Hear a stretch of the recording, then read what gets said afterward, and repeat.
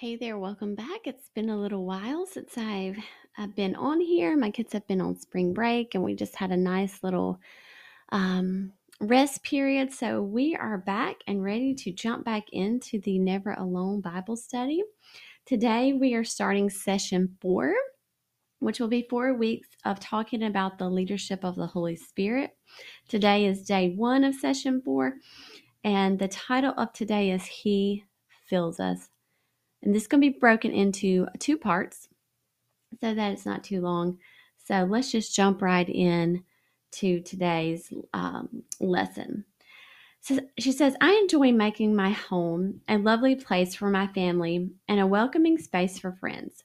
I'll get inspiration from home decorators on Instagram or watch my favorite show, Fixer Upper, and then spend more than I intended to refresh the feel of my home, right? A new pillow here, a new plant there, and several new candles, of course. Ladies, I am definitely guilty of this. I love making my home feel warm and inviting and cozy, and I love changing up my decor, especially each season. It just makes the home feel so just warm and inviting. I love it. But she says, perhaps you also enjoy making your home a lovely place to dwell. This hobby, if you will, can lead us to a helpful question about our lives in Christ. Are we committed to making our hearts a lovely and welcoming place for the Spirit to dwell, like we're committed to making our homes a lovely place for friends and family to dwell? Making our hearts a lovely dwelling place, can be likened to welcoming His leadership in our lives. He longs to flood every room in our heart and lead us in the way of Christ. The Bible describes this leadership as being filled with the Spirit. Today, we'll consider what that means and how we are to live in response. All right, so we are going to jump right into Scripture. We are going to be in John chapter 3, and we're going to take a look at verses 1 through 15. But I'm going to kind of tell you what's going on before we get into Scripture. So there is a religious leader named Nicodemus. He's like one of the Pharisees, and he goes to see Jesus after dark one night to ask him a question. And I believe that Nicodemus went to him under the cover of darkness because he didn't want the other religious leaders to see him going to Jesus, right? Because the Pharisees were definitely opposed to Jesus and his teachings, which is quite clear through the New Testament. So Nicodemus says to Jesus, he says, Rabbi, we all know that God has sent you to teach us. Your miraculous signs are evidence that God is with you. And Jesus replied, I tell you the truth, unless you are born again, you cannot see the kingdom of God. What do you mean? Exclaimed Nicodemus. How can an old man go back into his mother's womb and be born again? Jesus replied, I assure you, no one can enter the kingdom of God without being born of water and the Spirit. Humans can reproduce only human life, but the Holy Spirit gives birth to spiritual life. So don't be surprised when I say you must be born again. The wind blows wherever it wants, just as you can hear the wind but can't tell where it comes from or where it is going. So you can't explain how people are born of the Spirit. How are these things possible? Nicodemus asked. Jesus replied, You are a respected Jewish teacher, and yet you don't understand these things. I assure you, we tell you what we know I assure you, we tell you what we know and have seen, and yet you won't believe our testimony. But if you don't believe in me when I tell you about earthly things, how can you possibly believe if I tell you about heavenly things? No one has ever gone to heaven and returned, but the Son of Man has come down from heaven. And as Moses lifted up the bronze snake on a pole in the wilderness, so the Son of Man must be lifted up, so that everyone who believes in him will have eternal life. So, what is your understanding of what it means to be born of the Spirit? When Jesus explained salvation to Nicodemus, he emphasized the Spirit's work in a person's conversion using the language of spiritual rebirth. Essential to that rebirth is being born of the Spirit. The Holy Spirit initiates our relationship with Jesus, then comes to dwell permanently in us. However, being given the Holy Spirit at salvation is not the same thing as being continually filled with the Spirit after conversion.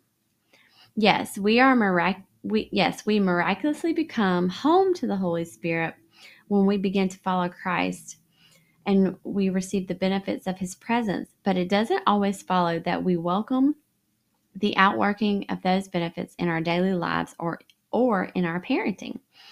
That brings us to the second type of feeling, and the one we will focus most of our attention on today. So now we're going to take a look in Ephesians. So Ephesians chapter 5, verses 15 through 18. It says, "So be careful how you live. Don't live like fools, but like those who are wise. Make the most of every opportunity in these evil days. Don't act thoughtlessly, but understand what the Lord wants you to do. Don't be drunk with wine, because that will ruin your life. Instead, be filled with the Holy Spirit." So, to be filled with the Holy Spirit, as Paul instructed in verse 18, is to be under the influence of the Spirit. Unlike alcohol, which deadens parts of the brain and makes us less aware of reality, the Spirit enlightens our minds to the benefits of belonging to Jesus and empowers us to live the full and fruitful life promised to us in Christ. Sadly, many Christians forego the supernatural power God provides, the limitless benefits he bestows, and the fruit he manifests because we don't heed Paul's commands to be filled and live under the influence of the Spirit. You know I have mentioned this several times through this podcast that I myself have seen and witnessed in my own life that I did not start to produce fruit. I did not start to change until I became filled with the Spirit. And that being filled with the Spirit came as a result of me asking to be filled with the Spirit. So, on a scale of 1 to 5, with 1 being not at all and 5 being all in, where would you say you land in living under the influence of the Spirit? Oh gosh, I wish I could say I was a 5, but that is not the truth at all. I'm definitely not a 1, but I'm definitely not a 5. So I'm somewhere, maybe in the middle, maybe a 3.5. I crave to be filled with the Spirit. But honestly, to be filled with the Spirit, we have to be, a lovely dwelling place, just like we just talked about, a lovely dwelling place for the Spirit. And I am not always a lovely dwelling place for the Spirit. Sometimes I'm a hostile environment. And so I'm not always going to be filled with the Spirit as a result. But it's something I am continuing to work on. So the Greek word here used for be filled actually means is actually a command here. It means to be filled with the Holy Spirit. It wasn't optional, right? It wasn't supposed to be something that we chose. It was commanded. And Paul wasn't being bossy when he said this. Rather, he was reminding us that being filled and empowered by the Spirit is how God designed us to live. In fact, it's the only way to live a faithful and fruitful Christian life. So, how does your feeling about being filled with the Spirit change when you think about this as a command and not just a friendly suggestion? Right? God's word says that if we love him, we obey his commands. So knowing that being filled with the Spirit is a command, it also shows that we love him when we walk out those commands. So in addition to being a command, this type of the Holy Spirit feeling is something we are to seek continually, a repeated experience on the daily. We can go to the Lord with nothing but an empty cup and ask Him to fill us with His Spirit, and He will do it over and over again. Isn't that great news? So let's talk about how to live filled. So when it comes to living out Paul's command to be filled with the Spirit, there is no set formula for us to follow. But there are biblical principles for welcoming and activating the Spirit's power in our lives. So let's look at some of those. So today we're going to look at 2 of those. And then in part 2, we will look at the other 3. So let's look at 1 John 1:9. 1 John 1:9. And it says this: "But if we confess our sins to Him, He is faithful and just to forgive us our sins and to cleanse us from all wickedness." So what 2 things did John say will happen if we confess? It says that we will be forgiven and we will be cleansed from all wickedness, right? And we need to be cleansed to be a nice place for the Holy Spirit, right? Because we sorrow the Holy Spirit. We grieve the Holy Spirit when there is sin in our life. So when we live filled with the Spirit, we quickly learn that the Holy Spirit and our sin are not friends. Confess any sin the moment He brings it to mind. Don't hold on to it. He is convicting you of it so you can be cleansed of it. We don't have to worry that our confession of sin will lead to rejection. God is faithful to forgive. Make it a daily practice to ask the Spirit to reveal the following types of sin and then confess them when He does. So, known sin, the things you know you did but shouldn't have done, and the things you should have done but didn't do. Unknown sin, the areas in our lives where we don't even realize we are rebelling. And this is really important, guys, that we ask God to expose any unknown sin, because that sin, when it's remained hidden, we cannot confess it. So when you are in prayer, ask God to reveal unknown sins. He will bring them to the surface. He will bring them to your mind, I promise. And then thirdly is sins of self-righteousness. These are areas where we're convinced that we're good enough and we don't need God's grace, or, we've been smug about sin, or where we attempted to satisfy God's holy demand with good works. All right. Because the human heart is the most deceitful of all things, we need the Holy Spirit to help us get honest about our sinfulness. God may even use trusted friends to bring to light aspects of our lives that need to be reoriented. In a sense, the Spirit used other believers to convict us of sin and lead us to confession. This shows both the individual and corporate aspect of the Spirit's involvement in our lives. This is something we can and need to do for our children. We can't play the Spirit's role in inclining their hearts toward godliness, but we can help them understand what's going on in their hearts when they choose rebellion.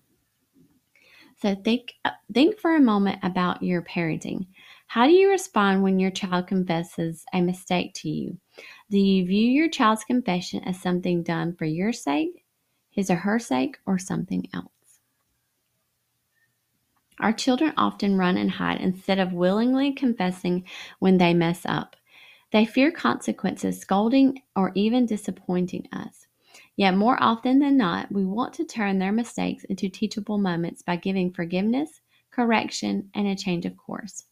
We know we can't transform our children's hearts and make them desire honesty, because that's the Holy Spirit's job, but there is something powerful we can do.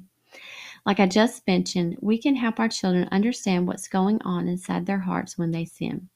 We can teach them that their sin never changes God's love or ours for them. They can choose to hide their sin and let shame fester in their hearts, or they can confess their sin, receive forgiveness, learn from the consequences, and walk in freedom. Similarly, our exercise of confession leads to forgiveness. We want to be purified. We want to be free from shame. We want restoration with our Father. We want to make our hearts a welcoming home for the Holy Spirit. So I'll just kind of tell y'all a quick little story that happened recently with my children. My son had some friends over, and they were playing with one of my daughter's toys. Well, when I was cleaning out my attic one day, I found the toy in the attic and it was broken. And I knew right away that those boys had broke the toy and they were trying to hide it and they threw it in the attic. So I confronted them about it. I first asked them, if they wanted to tell me what happened, right? I gave them, the chance to confess. And they did. They told me what happened. They told me that someone sat on the toy and accidentally broke it. And they were afraid that my daughter would get upset with them. So instead of going to my daughter, confessing it and asking for forgiveness, they tried to hide it. And so I used that as a teachable moment to let them know that, look, guys, it's okay that the toy was broken. And I said, but I'm disappointed that you did not go to the person, show them what happened, and apologize, because you tried to cover up what you did, and that's wrong. And so I just used that as a very teachable moment, and just kind of told them, from now on, y'all need to be forthcoming when something like that happens. So that was a very, very good teachable moment for my son and his friends. So now let's take a look at Psalm 139 and see what it says. Let me get there. Psalm 139, and we're going to read verses 23 and 24. Okay, it says this: Search me, O God, and know my heart. Test me and know my anxious thoughts. Point out anything in me that offends you, and lead me along the path of everlasting life. This is something for us all to pray on a daily basis, honestly. And this is something that I pray often because I need the Lord to search me out, my heart out, because as human beings, we don't always want to be forthcoming. We kind of sometimes want to think more highly of ourselves. So we have to ask God to search us, to reveal those things that we need to confess. So without fear of rejection, ask the Spirit to search and expose the sin that stands in the way of you being filled with the fullness of God. Yes, Lord God. Reveal anything. So let's talk about repentance. Let's look in the book of Acts, chapter 3, verses 19 through 21. It says, Now, repent of your sins and turn to God so that your sins may be wiped away. Then times of refreshment will come from the presence of the Lord, and he will again send you Jesus, your appointed Messiah. For he must remain in heaven until the time for the final restoration of all things, as God promised long ago through his holy prophets.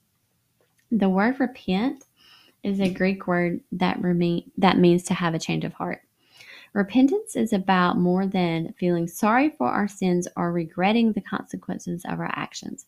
It's a deep sorrow for wrongdoing that leads to an internal change of heart and mind, a turning away from, a turning against those things. When I don't feel genuine sorrow for my sin, I ask the Spirit to break my heart over my sin. I ask him to tenderize my heart to the price Jesus paid on the cross. This isn't about wanting to feel ashamed of myself over my sin. It's about not wanting to be prideful about the seriousness of it. But there's something else significant about repentance that we often overlook.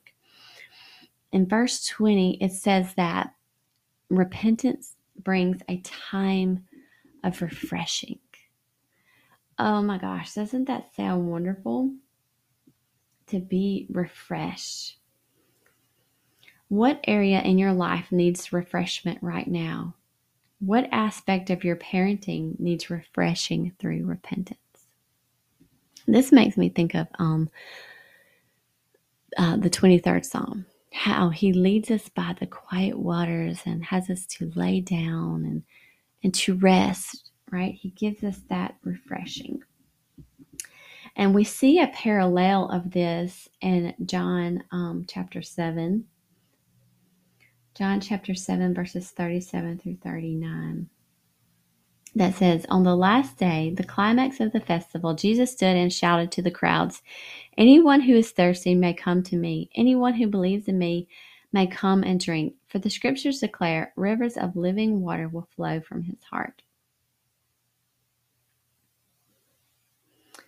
I'm sorry, I didn't read verse 39. When he said living water, he was speaking of the Spirit who would be given to everyone believing in him. But the Spirit had not yet been given because Jesus had not yet entered into his glory. That was prior to the book of Acts. When I think of, the verse that we read in John about the being thirsty, and, think about like a time when you have been so thirsty and just a cold drink of water was just so refreshing, right? And that's how we have to come to the Holy Spirit, like thirsty. Like, I need to be refreshed. I am so parched. I am a desert. I need the Lord's living water flowing through me. Oh man, that's so good. So let's end with this. So, Mama, lean into him for renewal and refreshing. Oh, that's so good. I know that we all need some refreshing now and again. So let's seek God for that refreshing when we need it. And so that is the end of part 1 of day 1 of session 4. So keep listening for part 2. We're going to talk about yielding, abiding, and asking in part 2. And I cannot wait. Thanks for listening to the Raising Tiny Disciples podcast. Keep tuning in each week to get encouragement to confidently disciple your kids in everyday life.